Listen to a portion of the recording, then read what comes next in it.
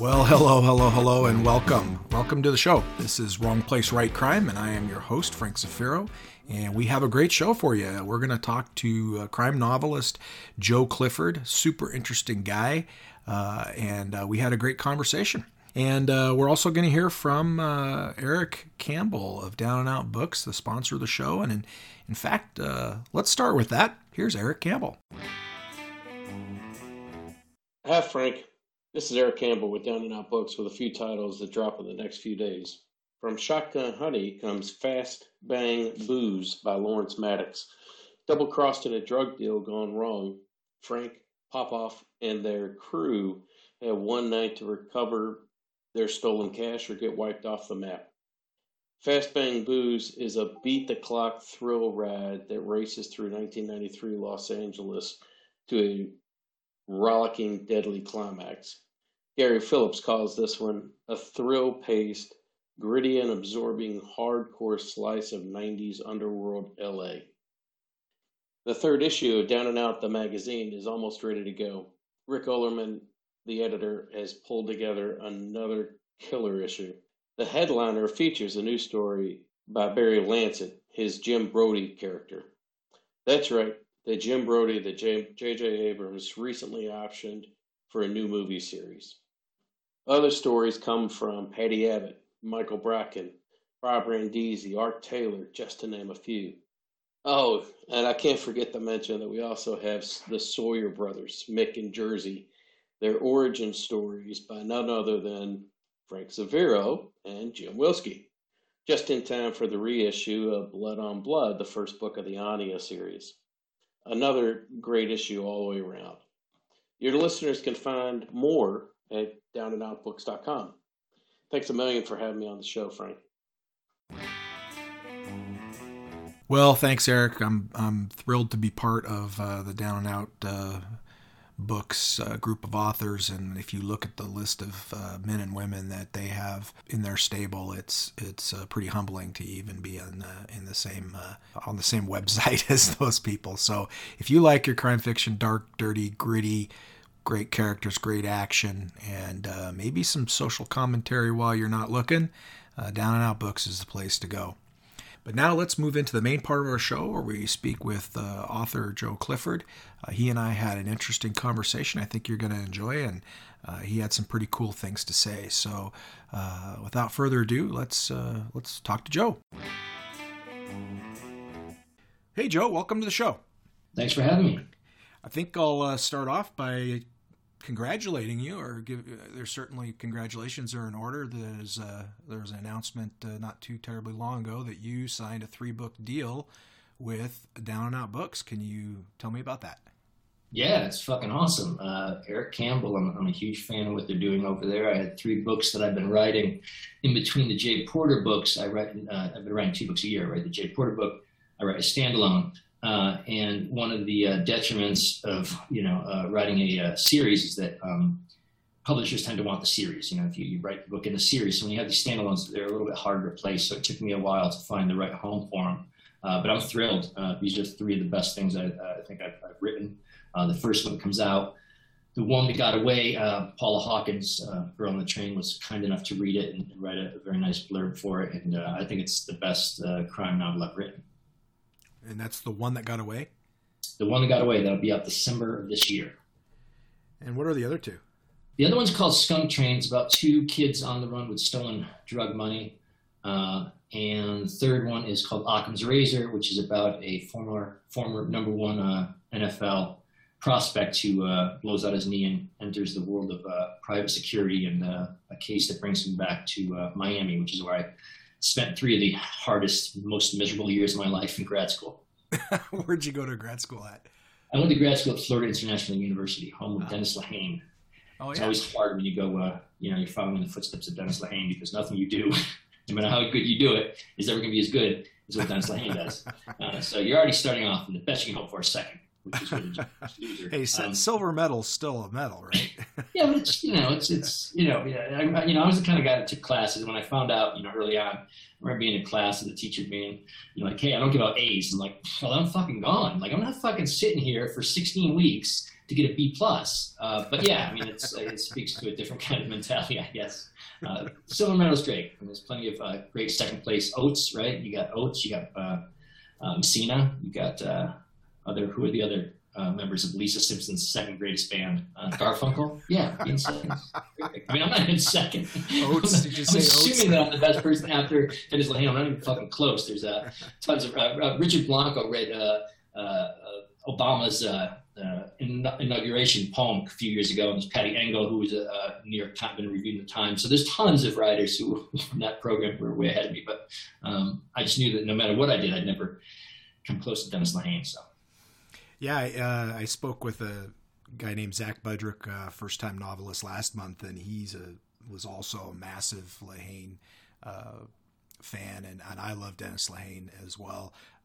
What do you have a favorite work of his, or just all of it? Yeah, the story he kind of contributed to an anthology that I was in charge of called Trouble in the Heartland. Yeah. Crime stories inspired by the songs of Bruce Springsteen. And I knew I had one favor. I barely knew the guy. I didn't know him. I went to the same school. I knew I had one favor. I'd probably parlay that into a blurb or get a short story for this anthology. We did, and I used it for a short story that Dennis kindly contributed. This fantastic state trooper, an amazing story. He's an amazing writer and a very generous, giving guy. Yeah, that was super cool. I bought that anthology. It came out about 3 years ago or so. Yeah, maybe 4 years ago. Anthony. Yeah, we had an Anthony nomination for that. Yeah, well deserved. It was a great collection and some very cool authors in there. I remember when I came across it the first time, my initial reaction was actually I was crestfallen because I was like, wow, I wish I would have seen a call for submissions for this or something, because that call for submissions lasted about 8 minutes. We were on Facebook one morning, and our buddy Chris Leak had a story he called The Candies Room. And one of us was joking around. You know, 'cause we're hanging around Facebook on a Monday morning, like, you know, The Office. And one of us made a joke, like, hey, we should do a whole anthology inspired by Springsteen songs. And within, really, by noon, we had every contributor, everybody signed up, jumped on, wanted to be in it. It was amazing. I had no idea. I grew up on the East Coast, and when I came out to San Francisco, I had to hide my love for Springsteen for a long time, because out here, San Francisco, everybody's kind of cooler than cool, and, you know, they like Fugazi and all that, David Byrne and all that crap that I can't stand. But I was a Springsteen guy, you know, Heart on Your Sleeve, Blue Collar, Pride, Justice, The American Way, The Broken American Dream, that sort of shit. And I didn't admit how much I loved Springsteen for a number of years. And when I finally came out of the Springsteen closet, I was shocked to find how many people in the crime writing community adored him and looked up to him. I mean, he is probably the single biggest influence in what I do. Yeah, well, when I was prepping for this a little bit, just looking through your bio and stuff, and I had forgotten you did that anthology, that you were the one who put it together. When I saw that, I was like, he did that. I mean, that I'm a huge Springsteen fan since along with Zelmer 10 Paul, years old. Guys, Brian Panowich and Isaac Kirkman and Chris Leak, all those guys were hugely, they were very instrumental in getting that off the ground. Ryan Sales. And so, we wanted to do a second edition of that. And Springsteen's lawyers, we got permission from Springsteen lawyers, which took us about a year to get permission finally. And we went back to get permission a second time. And they're like, no, you got one. Because I really want to do a follow-up. Lou Burney, I talked to him at BoucherCon. He said the same thing he did. Like, man, I wish I'd known. So I had this whole collection of people who wanted to do a Springsteen story, but his lawyers said no, and I'm not going to. They were very generous the first time. I'm not going to piss them off the second time. That's curious. I wonder why. I think it's just a matter of using his name and making money off of it. The first time we had donated a large percentage of the proceeds to the Bob Woodruff Foundation to help veterans. And the second time was just going to be a straight anthology. You know, we pay the writers, that sort of thing. But they said no. And the truth is we could probably get away with it. There's a weird gray area with these things, using an artist name, inspired by such and such. But, you wouldn't want to do that, though. Yeah, and that'd be kind of, for a guy that you respect and right, be a little douchey. I don't want I totally agree. Totally agree. Which Springsteen songs didn't get a treatment in Trouble in the Heartland that you still think would be just perfect for crime fiction? Oh man, Lucky Town, Nebraska. There's so much off Nebraska you could have done. Yeah. Of course, the methamphetamine song off The Ghost of Tom Joad. I don't think Tom Joad was in there. Yeah, I mean, I mean, the guy's been doing this since what, 71 or something? Yeah, the first two came out in 73, but he'd been doing it for almost a decade before that. Yeah, It's Not 57th Street's my favorite Springsteen song. Oh, yeah. Off of Wild Innocent Mean Street Shuffle, and nobody did that one. But yeah, there's really no shortage. And that's the beauty of the Boss, is you could take just about any crime story and find a title that it would work with. I totally agree. I'm like I said, I'm a huge fan since I was 10 years old, and my dad brought home Darkness on the Edge of Town and told me the story behind him hearing Racing in the Street on the radio, and I was pretty much. Can you tell me the story? I just love these. Yeah, he was driving an old 72 Pontiac Grand Prix, just driving around town, up in the city, and some guy pulled up next to him. And my dad was a big gearhead when he was in school and everything, and it never really left him. And the guy pulls up next to him, starts revving his engine, and Dad's like, "Oh, fuck it, all right, let's go." And he just blows the guy's doors off, and like 5 minutes later, he's listening to FM radio, feeling pretty mean, pretty cool, and the guy comes on and says, "This is a new cut from the album called Darkness on the Edge of Town. It's Racing in the Street." And, the serendipity of that is just, impossible to replicate. So he brings it home. And the funny thing is he had given me one of these record players, those like plastic, real crappy, scratchy record players. And, but it was my first record player. And I was like nine years old at the time, 10 maybe. And they gave me a few of his records to play on it because I didn't have any records either. So I was listening to Uriah Heep and Jimi Hendrix and, Neil Diamond and Rod Stewart and all this stuff on it. And I put the records in the rack, but I put the rack too close to our baseboard heater. And it warped the LPs. Some of the people listening to this are like, "What's an LP?" It's like a big CD, but more rubbery. So I just trash these records. So he brings home this Darkness on the Edge of Town record and puts it down. He goes and he points at me. He says, "And hey, this is a brand new record. I want to listen to it. You don't touch it. Don't put, I don't want you to ruin it." And I looked at it and I said, I don't even like that guy. Within a year, man, I knew every song by heart, and I was, hooked for life. So I mean, that's my favorite record his too. It's there's something.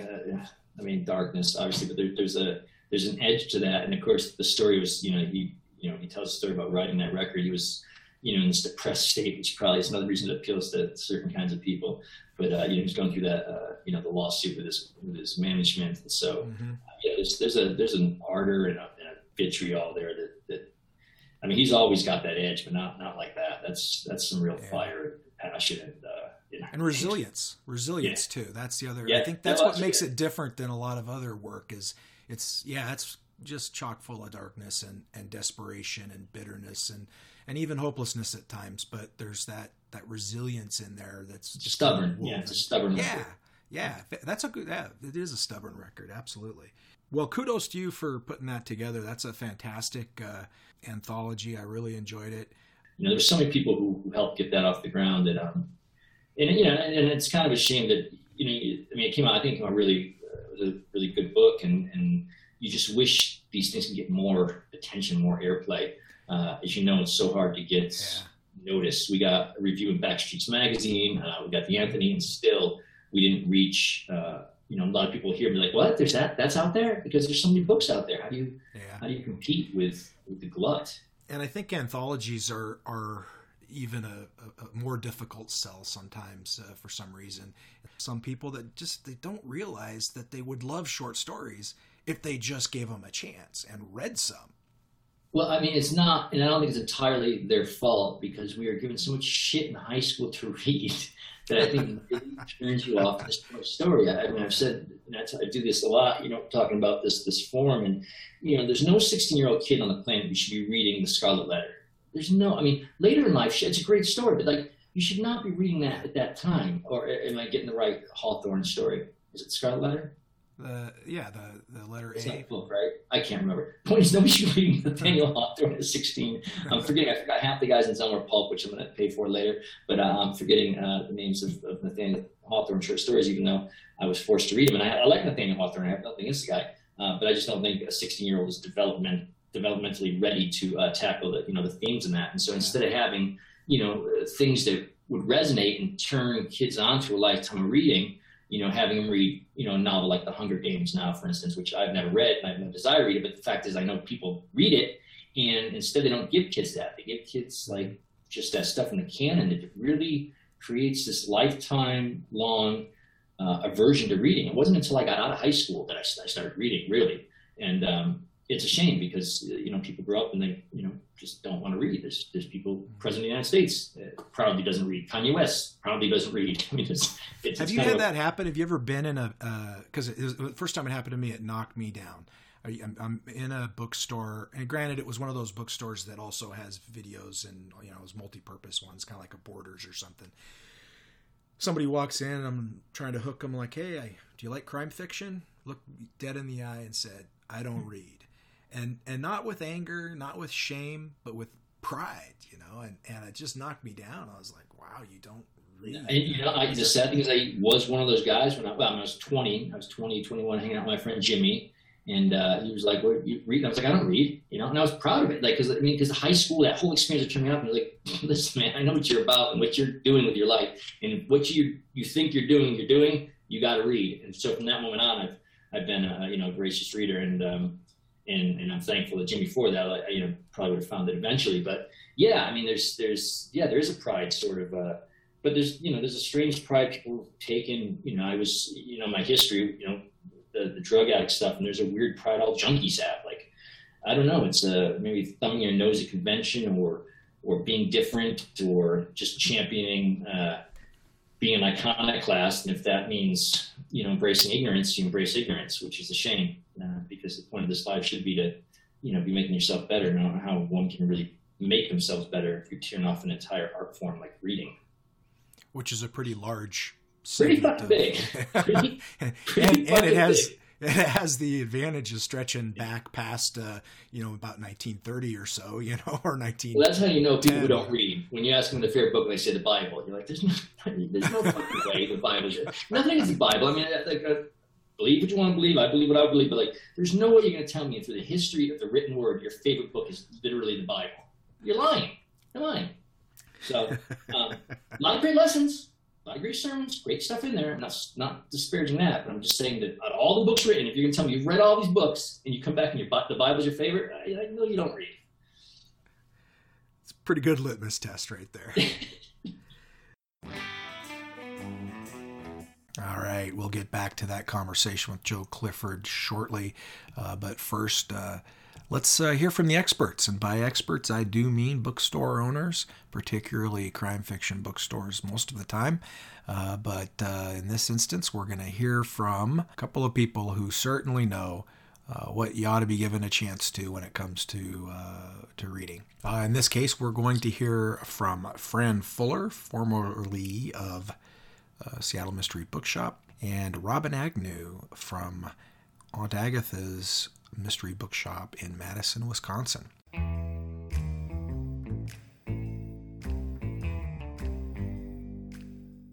Hey, Fran, how are you?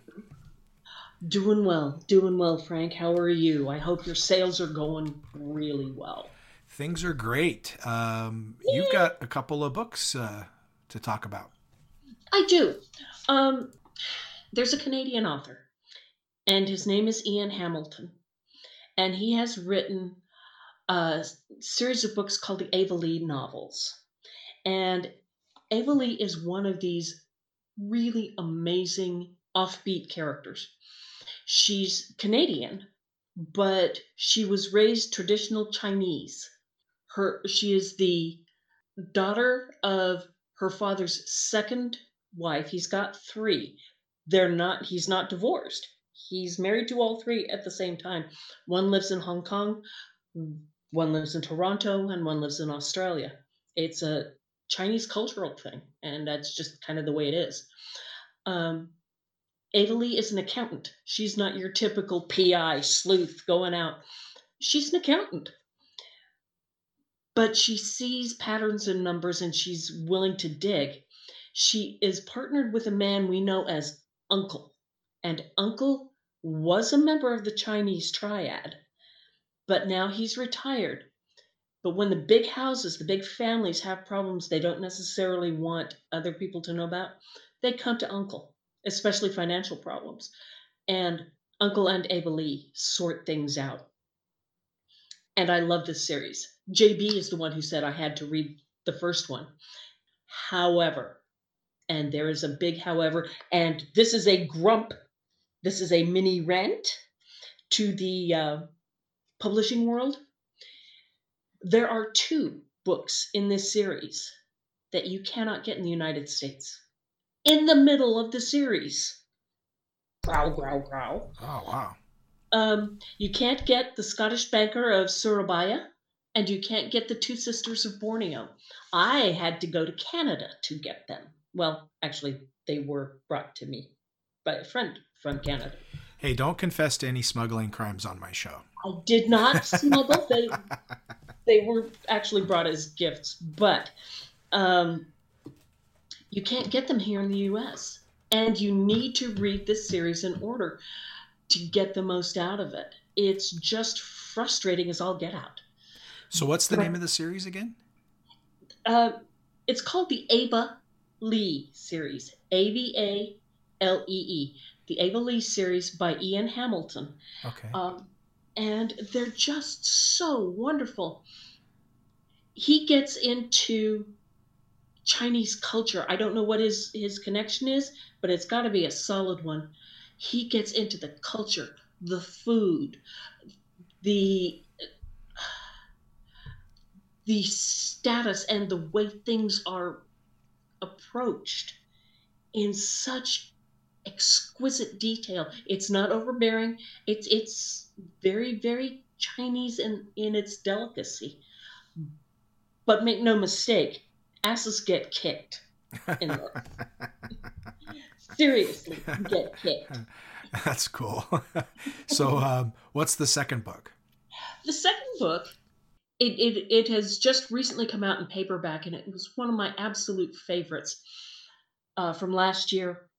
And it's by Jocelyn Jackson, spelled Jocelyn, but it's Jocelyn. And it's called The Almost Sisters. And it doesn't look like a crime book, and it doesn't look like the sort of book that most crime mystery fiction readers would read. It's got a really pretty cover, but it's possibly one of the most amazing books I've read in a while. The premise is that you've got a comic book designer. She's a big name in comic books, and she lives up in the DC area, and she has worked for all the big houses, DC, Marvel, all of them, as an artist. And she's got her own comic that has a huge following, Violence and Violet. And she's living her life. And she goes to a Comic-Con and she meets Batman. And as happens at conventions, sometimes things get a little out of hand. And she never finds out who he is, but she comes up pregnant. She has a bat baby. She has a bat baby, and he's a half black bat baby because this was a very dark Batman. She's from the South. She's from the deep South, and her grandmother, who was the matriarch of the family, is starting to lose her mind. Dementia, Alzheimer's, something is kicking in. And our gal has to go down and look after Grandma, whose best friend is black. And one of the nice things that Jocelyn does is she investigates, again, like Maureen Johnson, as I said earlier in a previous whatever, that she touches on really difficult concepts without beating you over the head. And this one, of course, is racism. And she leads you into both sides of how people think and what's going to happen and how people react. It was one thing for her grandmother to have a good friend who's Black, because everybody in the South knew who was the caretaker and who was in charge. But that wasn't exactly true. And so much comes up in this. And yes, there is crime. There is definite crime. I think the crime is that I haven't read this book yet. So what's her name again? It's Jocelyn Jackson, but it's spelled Joshilyn. And the H is silent. And if you ever find out why, let Joss know, because she has no idea and her mother won't tell her. And the name of this one is? The Almost Sisters. Oh, that's a good title. Yeah. Well, cool. Well, I really appreciate you coming on the show, Fran, and we'll look forward to hearing from you again. Absolutely. I'm having fun with this, and you brought me out of my funk, Frank, and I appreciate it. Good.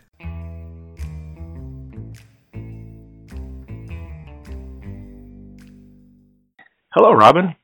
Hey, Frank, how are you? I'm doing well. It's been a few months since we've had you on the show. It has, yeah. Well, that gives you plenty of time to come up with a great recommendation. What do you have? Yeah, it does. This time I'm recommending a book that's just out in paperback named August Snow, and it's by Stephen Mac Jones, and it's a first private eye novel set in Detroit's Mexican town with an African-American protagonist. It's just a really refreshing spin on the private eye novel, and it's also classic. He writes very much in the vein of Lauren Estelman or Elmore Leonard, and it's a really fast-paced, quick read. Great story, very tight. I can't recommend it highly enough. That sounds interesting. It is. I hope lots of people read it. They should. Well, cool.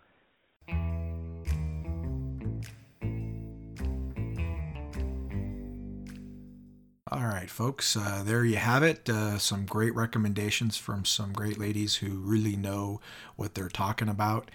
So if you're not sure what your next book should be, they just gave you a great place to start. Several possibilities. And now let's get back to my conversation with Jo Clifford. For some people who may not be completely familiar with your background and your writing career, let's go back to your first book for a second. And can you give me an idea how that book came to pass? Junkie Love was your first, right? Yeah, now that I've offended half your listening reader.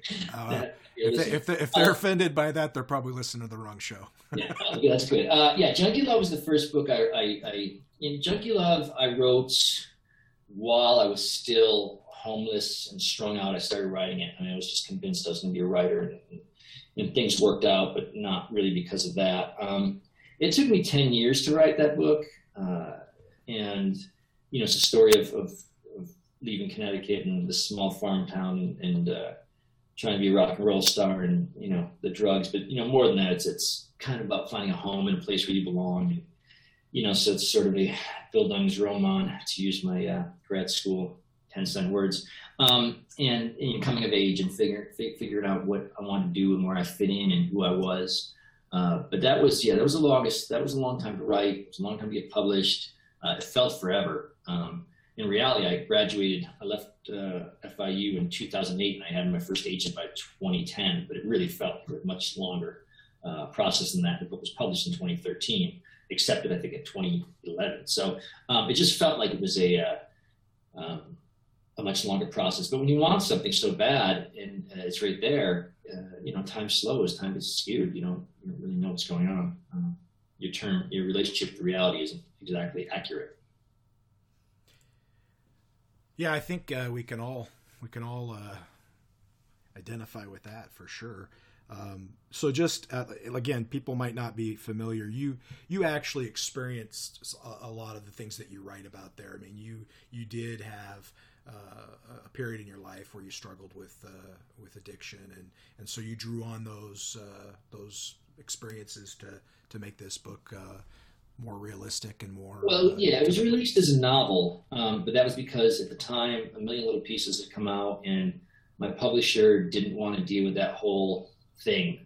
So it was the only offer I had, and And they said, "Well, do it. But we can't do it as a memoir. It's got to be a novel." I'm like, "Oh, whatever, call it a novel. I don't care." But if you read the book, it's obviously true. It reads, when you're reading something that's true, it comes in, you can tell that it's true. The nice thing is that we're coming out with a second edition this year, and Jerry Stahl, who wrote Permanent Midnight, another hero of mine, was gracious enough to write the foreword to it, and we're going to be releasing it as a memoir this time, and nothing's going to change. The text is going to stay the same. So what was called a novel is not being called a memoir.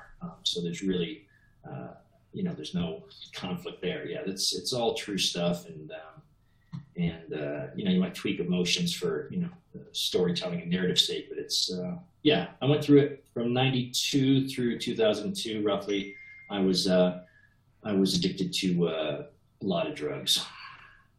So and then when I got off the drugs, I coming back, you spend your 20s screwing up, you spend your 30s putting the pieces back together, and you get some perspective. That's when I learned how to write the novel, learned how to write as a craft, and went back and took some of this raw material I had originally and shaped it into something more cohesive. Because even if it's a true story, it doesn't make it a book. You got to have your rising swells and your arcs and your denouements and all that other crap. And so you got to fit it into a sort of template.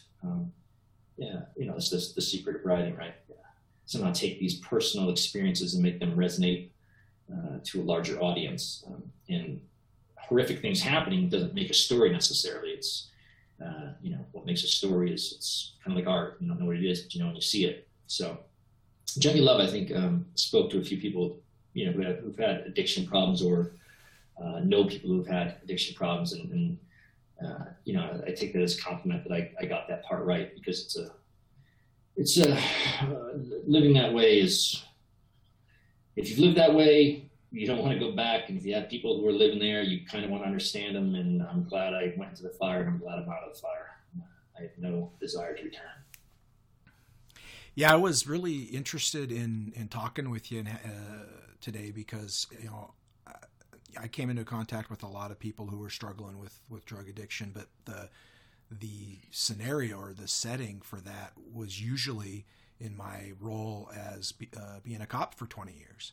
So that's a very different interaction a lot of times, because you're engaged in, your official duties and stuff. But one of the things I always found interesting was how easy, at least for me, when you're talking to somebody that's going through that, even if they just did something shitty or you're having to deal with, a problem that's going on,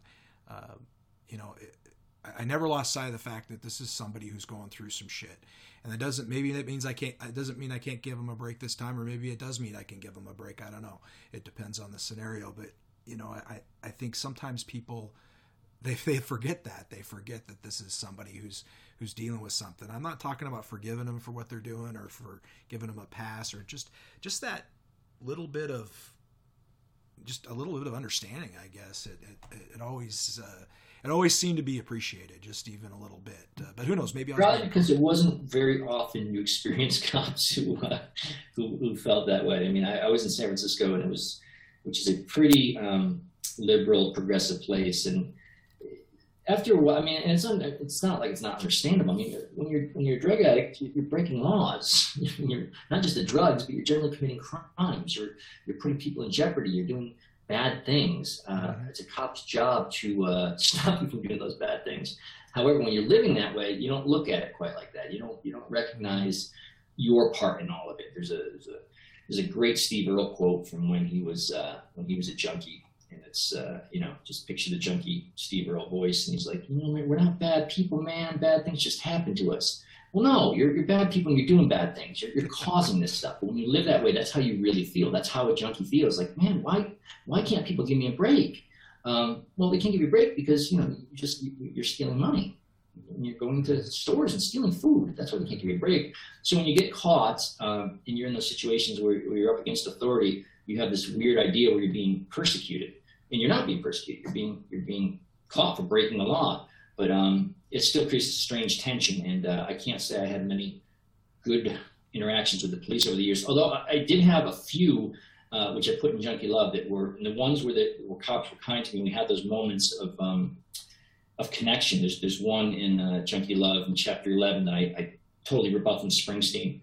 Maybe you get a chance, you'll recognize the line. But essentially, it comes down to I'm stealing stuff in a store, and a cop comes out and he pulls me out of the store, and it's late at night. We're at a 7-Eleven, and this guy's furious at me. I really think he's gonna take a swing at me. And his partner comes up to me and he says, how can you use needles, kid? Don't you know you get HIV from that shit? And I said, I don't have HIV.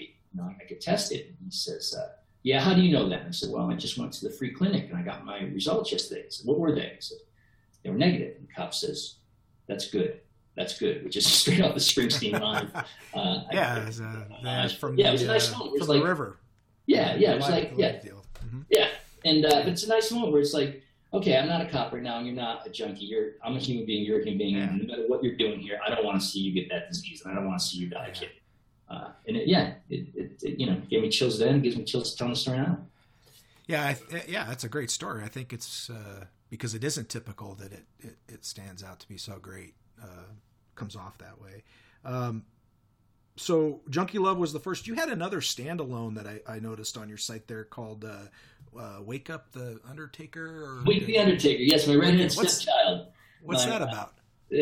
That's about 250 pages that nobody read. No, it's...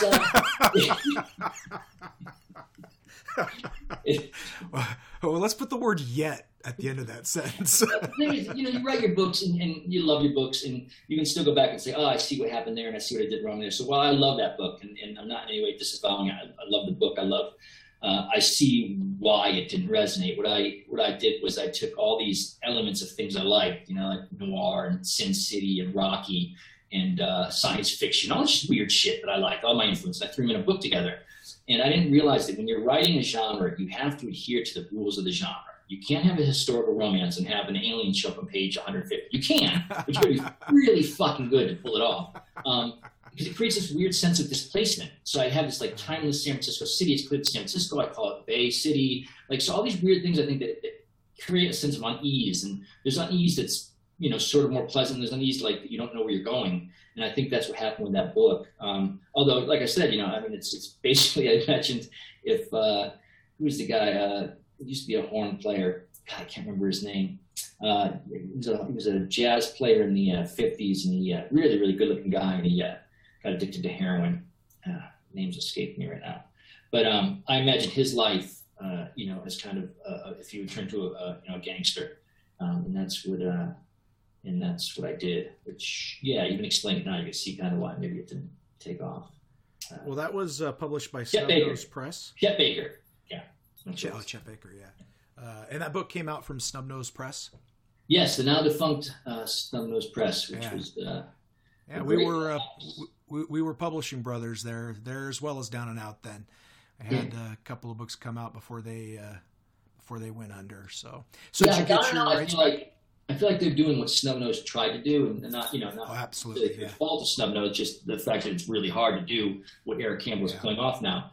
But providing that quicker, direct line, it's a lot of work. So I don't know how they do. I just couldn't do it. Yeah, they're doing some great work, and they're pumping out some awesome books from a wide variety of writers, and really getting a lot of different voices out there. So it's pretty cool. And we had the 8 Anthony nominations last year, so they're getting attention, which is huge. So your flagship series, the J. Porter series, tell me about that. Yeah, J. Porter series is published with Ocean View Publishing. Features J. Porter, an estate clearing / handyman in the New Hampshire mountains, very cold, small, rocky, chunk of tundra. It's been very good to me, and I made a decision early on about how I wanted to write that series, and Ocean View is very, very supportive of that vision. That vision, however, does, every decision you make as a writer comes with, its pros and its cons, and early on making the decision I made to tell it the way I told it was, sort of cutting off the chance to maybe make it bigger than it is. It's doing well, but it's the story I wanted to tell was about 2 brothers, and very much the story of my brother and me and my brother sadly passed away in November. But he's based, Chris Porter in the books is based on my brother. And It deals with addiction, and it deals with estranged relationships, and it really deals with the things you want to say to somebody else that you really can't. Those books, all the Lamentation books, were the conversations I wanted to have with my brother Josh, but I couldn't because too much had happened between us. And sadly, I don't think he ever read any of the books. But yeah, in a way, it was, they allowed me to talk to him while at the still time, entertaining with gunfights and murders and crimes. And your job as an author certainly isn't therapy, and it's not meant to be cathartic only. But, the heart of the story really was about the two brothers. So as all these things are happening with the Lombardi family in the books, the Lombardi family is based on the Manafort brothers. I'm sure you heard of Paul Manafort. My father worked for the Manafort brothers. There's Paul Manafort and Frank Manafort. My dad worked for Frank. And in the books, Michael Lombardi goes off into politics, much like Paul Manafort did. And Adam Lombardi was based on Frank Manafort stayed in the family business, and my dad worked for them. And they're kind of a shady family. And these books allowed me to explore some of the more evil components of capitalism and environmental terrorism. Which is sort of what they are guilty of committing, in my eyes. Now, the first one was which? Lamentation. And then there's a new one that's either just coming out or is about to. Yeah, one comes out a year. First one was Lamentation. Then there was December Boys, Give Up the Dead. The next one that comes out is Broken Ground. That deals more specifically with what I was talking about in the tainted soil and toxic work conditions that Manafort knew about and both Lombardi knows about. And then there's the fifth in the series, Rag and Bone, which is the last one that's under contract. I don't know what happens after that. So it's kind of a 5-book arc. And that's that when I was talking about alluding to the decision I made. That's how the decision I made early on was that I wanted to tell a sort of like a mini series over five books, as opposed to making them strictly standalone. Each one, you sort of you can read them alone, but it works better if you know the whole story. So kind of like a TV series that goes on for 5 years. There's a season arc, but there's also a series arc. Exactly. Yeah. Okay. When I went to your website there to make sure I wasn't missing anything that I wanted to talk about, I came across a book trailer that Jamie DeWolf Films did for you for Give Up the Dead. Yeah. And I'm not trying to be a dick, but most of the time book trailers kind of suck, They just aren't that great. Because we writers can't afford to do better. This is a really well done trailer. I mean, the acting is good. The way that it's shot is good. The quality of the look of it is good, and it's pretty cool. Like I said, I usually don't like book trailers a whole lot. Yeah, we wanted to do a little movie. Jamie and I also did one for Junkie Love that's also on the website that featured the music of Get Set Go, and this one featured an original song by Michael Schnabel of Two Cow Garage, so that helped. Jamie's little known fact about Jamie, or not a little known fact, if he looks up his name, we'll find out Jamie's actually the great-grandson of L. Ron Hubbard, so he's always in the news. Oh, really? Scientology. He's got this huge thing out here called Tourette's Without Regrets that has like 800-900 people show up. There's like a circus, sort of just twisted comedy circus, just very Bay Area. But he's a great guy, terrific filmmaker, and a friend. So I get a little bit of a break there. And we had some people we knew who acted. Kelly Richardson, who's a stunt person in Hollywood, plays the part of Allison, and Ace, my friend Ace, is Jay Porter, and I thought he did a great job as Jay. All he did really was he sure got the big drunk. That's all. Yeah, I was gonna say he sure had the double-sized Coors beer can part of the acting down. He drank it. That's his job. And McKay, our friend McKay Williams, played Turley, and he did a very good job as Turley. So it was fun, and I thought it came out very good. I agree with you. Most book trailers suck. Although Eric Bietner has one that's really quick and fast and low budget, but it's a fucking great little trailer. If you get a chance to check it out. Yeah, I've seen that actually. He's his buddy Darren Meakin is in it. And Darren, he introduced me to Darren. Darren's actually from Spokane, where I lived most of my life before I moved down to Oregon here a couple years ago. And Darren did a couple of book narrations for me as well. But Eric's just a stellar editor, I think, is a big part of why that worked out so well. He's a fucking great guy, talented guy, and one of the nicest fucking people you'll ever meet. Just really nice. Yeah. He really is. He really is. He's outstanding. And he's another down and out guy. I think he is a down and out guy. I'm pretty excited. Are you going to go to BoucherCon this? Oh yeah. You'll find me and Danny Gardner on the golf course because it's at a golf resort this year. So that's where we're going to plan on spending most of our time. But yeah, I'll be there. I'm super excited. I haven't been to a BoucherCon before. I've just never gone, and I'm looking forward to it this year because it's right there in the backyard of Down and Out Books. I think it's the best conference. I mean, I go to a lot of them, but and they all have their, but like BoucherCon's my favorite. The people, it's very down to earth, fan centric. Everyone's just really good. That's the thing with Crimes. Everybody's really nice. I started writing, going to the more literary festival like AWP, which I don't want to generalize, but AWP is kind of filled with douchebags. And she's spending 14,000 douchebags for 3 days. And it's not that they're douchebags by nature. It's more that the environment they put themselves in forced them to be douchebags, because literary fiction has this very catty sort of, everybody's trying to write that great American novel. There's no real market to get it out, so you have to hope you hit big. So there's a lot of, I don't know. I just maybe it's probably what it probably really is. I never felt comfortable among that crowd. I always felt like an imposter, and so maybe I was the douchebag. But I feel much more at home at a crime writers convention, and BoucherCon is my favorite of the bunch. I think one of the few people that pulls off the mix of literary writing with a crime fiction, in the crime fiction genre, is somebody we already talked about, and that's Dennis Lehane. I mean, what amazes me about him is even the Kenzie and Gennaro novels, right? I mean, they're straight up detective novels, and what happens in those novels, I mean, they're well plotted and there's some great twists, but it's fairly within the genre run of the mill in that regard. But the way he writes, the literary turns of phrase, the beautiful use of language at different times is just it's amazing, and it once is heartening. When I read Dennis Lehane, I feel like when I watch Bruce Springsteen or somebody like that play guitar, it's like at once very you're amazed and heartened that a human being can do that, and then you think about your own ability level at that same task, and it's a little discouraging. That's Jim Hall's line. I studied under Jim Hall at FIU, where Dennis went, and he had a great line about reading Silence of the Lambs and how he read the book and he was both enthralled and depressed, because he read the book and holy shit, this is amazing, and then depressed because holy shit, the bar's been raised that much higher.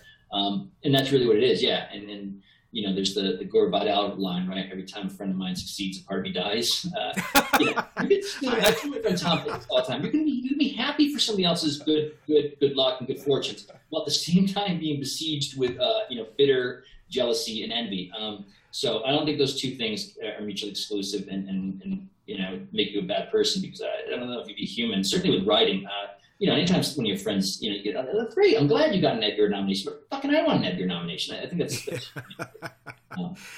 that is one thing I have really enjoyed ever since I got into the writing field, even back in the mid 2000s, 2004, 2005, with the short stories circuit, is that crime writers do tend to be a very supportive group. I mean, I don't know a lot of them that look at it as a zero-sum game. I mean, yeah, it is where you come to the Edgar nominations. We can't all get that. Yeah. But when it comes to success, I can be thrilled for you that J. Porter series is doing wonderful, or that you get, just are climbing the charts or something.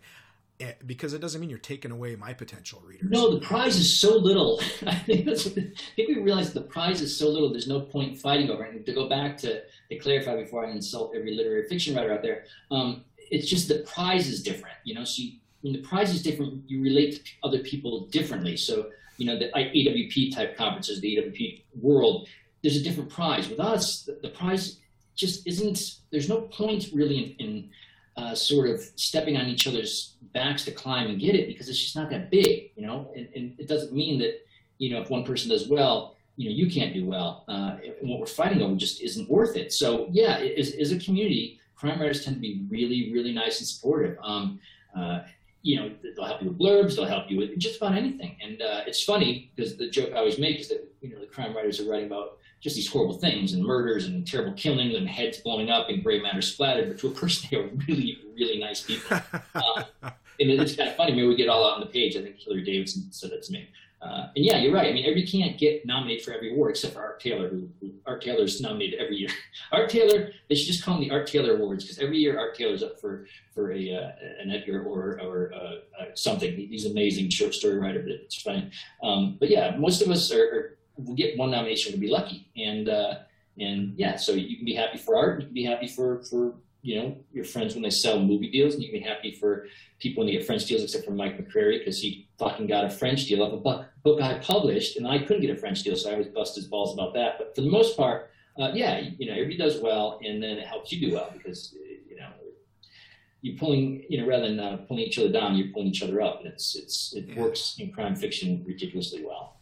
Yeah, that's the piece I think that's different for me, is that's what you see, is people, they're not clambering out of the pot and yelling, bye suckers, and you're off to the penthouse, it's like, all right, here, give me your hand, let's go. People tend to help out a lot. Yeah, because it helps you out. If they do well, you do well. So what's the next book that's coming out then? The very next one comes out is Broken Ground, and that's the Jay Porter book that comes out in June. Following that will be The One That Got Away with Down and Out, and that'll be in December, followed by the final Jay Porter in 2019, really the final in the series, and then Skunk Train comes out that winter, and the following summer Occam's Razor comes out, and sometime in between all of that is the second edition of Junkie Love, which I'm not really sure exactly what, but it'll be between now and then. That's a busy calendar, my friend. Yeah. I wasted a whole decade being a shithead and fucking up, so make up for lost time. Playing a little catch up, are you? Playing a little catch up. And then the morbid joke I make, which is terrible, but it's true, is that my family all dies in their 50s. My brother was 43, my mom was 53, my father was 56, so I'm 47. I joke about it, but it really is a pressure when you feel like, holy shit, like, everybody dies that early, like in your family, you sort of, there's a fire lit under you, got to get some stuff done. You talked about Jay Porter, the whole series being, underneath it all, an opportunity for you to talk to your brother. And I think I read, I'm almost sure I read this on one of your blogs there, that just because you're not Jay Porter doesn't mean Jay Porter isn't you. Did I get that right? Yeah. What? I think I know what you mean by that, but why don't you tell us? Well, one of the hardest realizations of writing Jay Porter was the number of people that came back to me and were like, God, that guy's such an asshole. Because, I put the stuff that I think in there. I mean, Jay Porter's ideas are my ideas. They're, the anecdote I give is that with December Boys, I would take the fights I had with my wife verbatim and put them in the book. And I was, obviously thinking Jay's right because they're my words. And the number of people who came back were like, oh my God, why did she put up with him? And took her side. It was kind of shocking. Because I still read December Boys, like, he's fucking right. He doesn't want to work this job. She wanted him to work that crappy job.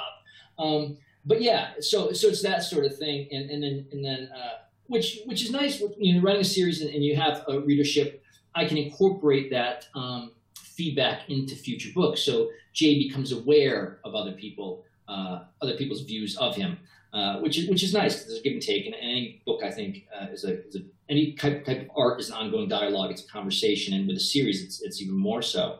So yeah, that's what I mean. And there's parts of Jay that aren't me, but yeah, everything that, I'm in there, and he and I are intricately forever linked. Well, I really appreciate you coming on the show, Joe, and hope to run into you and the aforementioned Danny Gardner there at VoucherCon. He was on the show a while back. He was my second guest, I think, and what a great guy when it comes to his perceptions and thoughts on race in America were he's awesome, pretty compelling. Plus, he's funnier than shit. He's funnier than shit. He's an awesome writer. He's an awesome guy. He's an even better friend. So, yeah. That's cool. Well, I like I said, I look forward to coming across you again. I really thank you for coming on the show, and in the spirit of our muse, I'll see you further on up the road. All right. Take care. All right. I really enjoyed talking to Joe Clifford, and the fact that he's friends with Danny Gardner doesn't surprise me because they have some similarities. They're both very cool guys, easy to talk to. So this is the time in the show usually where we will do a flash forward, kind of quick hit questions with our next guest. But we're going to do something a little different in April. April is not going to be a single guest month like most of the rest of the episodes have been. It is going to be what I am calling the Collaborators episode. I am going to do an interview, a short interview, with each of the 5 people that I have collaborated with over the course of my writing career. So we will hear from Colin Conway, we'll hear from Jim Wilski, we'll hear from Eric Beetner, from Bonnie Paulson, and we will hear from Larry Kelter. So they're all going to be short interviews, but I thought it would be interesting to get them all under the same episodic roof, if you will. So I'm pretty excited about that. That'll be a lot of fun. I'd like to say thanks to Joe Clifford for coming on the show, to Down and Out Books for sponsoring it, to Fran Fuller, and to Robin Agnew for making some great recommendations. And as always, to you, those listeners out there that are the reason why I continue to do this. Thanks for the support. Please support the authors who come on the show in any way you can. Well worth your attention. So, next month, Collaborator Month. Till then, this is Frank Zafiro reminding you, sometimes when you're in the wrong place, you gotta write crime.